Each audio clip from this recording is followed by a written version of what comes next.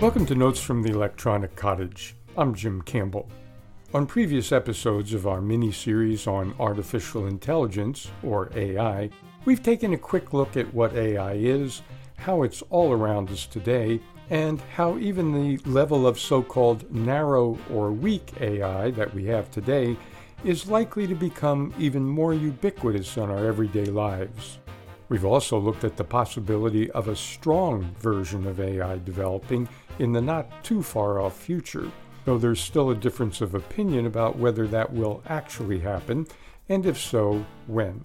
Strong AI, usually referred to as Artificial General Intelligence, or AGI, would be capable of operating across the full range of situations which are now the province of human intelligence alone.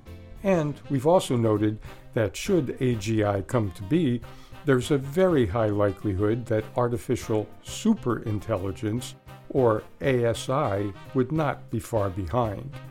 ASI would be machine intelligence that's hundreds or thousands of times more powerful than the most highly developed human intelligence. Once we invent artificial general intelligence machines, or AGI, they'll have the ability to program and improve themselves much better and very much faster than we could.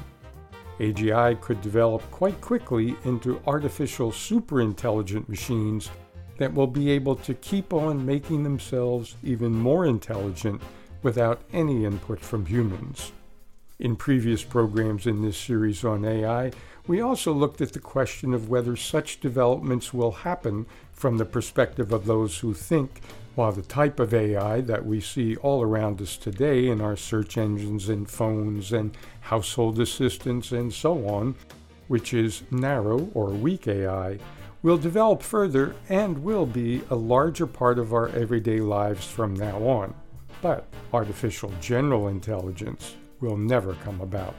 Then we took a quick look from the perspective of those who think that AGI and perhaps ASI will come about, certainly within the lifetimes of those in high school today, and quite possibly in the lifetimes of those already collecting Social Security.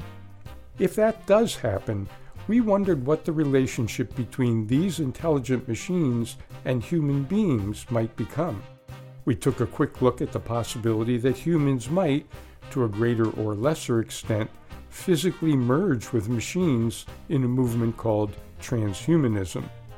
Today, we start to take a look at other possibilities of how generally intelligent machines might coexist with humans without the two physically merging. Opinion here also varies greatly. Some think that such intelligent machines will bring a world of great benefit to humans. Some think pretty much the opposite. Let's look at a possible world in which machines not only build cars and electronics and so forth as they do today, but in fact do pretty much all of the work that most of us do now to generate income so we can make a living. In this view, we humans live in a world in which most income labor is no longer necessary, in which our needs are provided for without the necessity of us pushing a broom or pushing paper, or in fact, pushing it all. We might be able to live in what John Danaher, in his book Automation and Utopia, refers to as a virtual utopia, a virtual reality world beyond anything currently envisioned by Meta or anyone else hawking VR today. Danaher asserts that human obsolescence is not far off, at least in terms of requiring human work, and that most of us will no longer be needed to provide for our daily needs. Whoa! It's one thing to say that Siri or Alexa or whatever will answer our questions and tell us the best way to get from here to there. It's another to say that, in a very real way, keeping the world and society moving and furnished with what it needs for daily life will not require our labor any longer. That is pretty scary for many of us, since our cultural stories, ranging from our religious traditions to our theories of economic survival, are based on the idea that the sweat of our brow largely defines who we are and our place among our fellows. Suppose for a moment that these utopian optimists are essentially correct, and that most of our physical survival needs, food, shelter, common infrastructure, access to information, to entertainment, to learning, and so on, were all taken care of. What might that mean for us as humans? On the most basic, practical level, it would mean that our societies would have to be organized in such a way that we'd be able to meet our needs without working for income. In order to give us choices about how we would like to live, some scheme of what today is called a guaranteed income would have to be in place. There are all sorts of visions about how a guaranteed income scheme might work, and we won't take them up today. Assuming that there would be some way to work that issue out satisfactorily, the next huge question is, what would we do with ourselves when we don't need to work to produce income? Perhaps looking at what people do today who no longer have to produce income might be informative. People who've retired with a reasonable pension, for example, are in a position to do what they choose, as are those who've inherited income sufficient to meet all their needs without labor.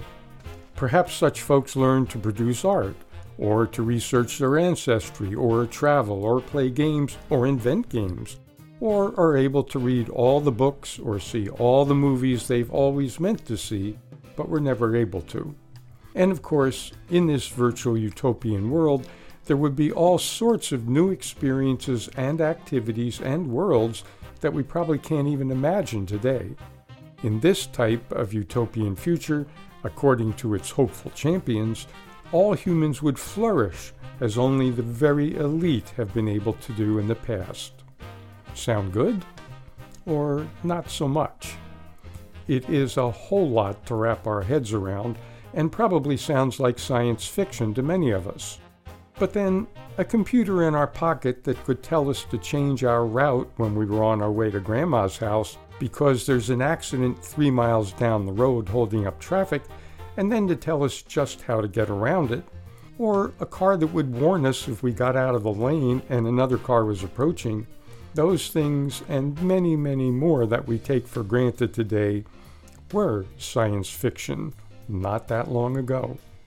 One thing that is clear, though, is that to arrive at a world in which this or some other version of humans peacefully and beneficially interacting with artificial intelligent machines will require a lot of understanding and planning and making choices on a societal and a governmental level.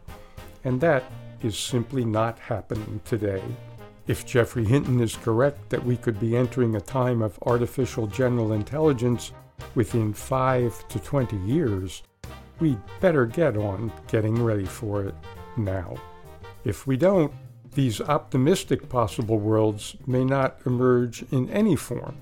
Instead, we may be faced with very scary possible worlds, and we'll take a look at some of those possibilities right here on future editions of Notes from the Electronic Cottage.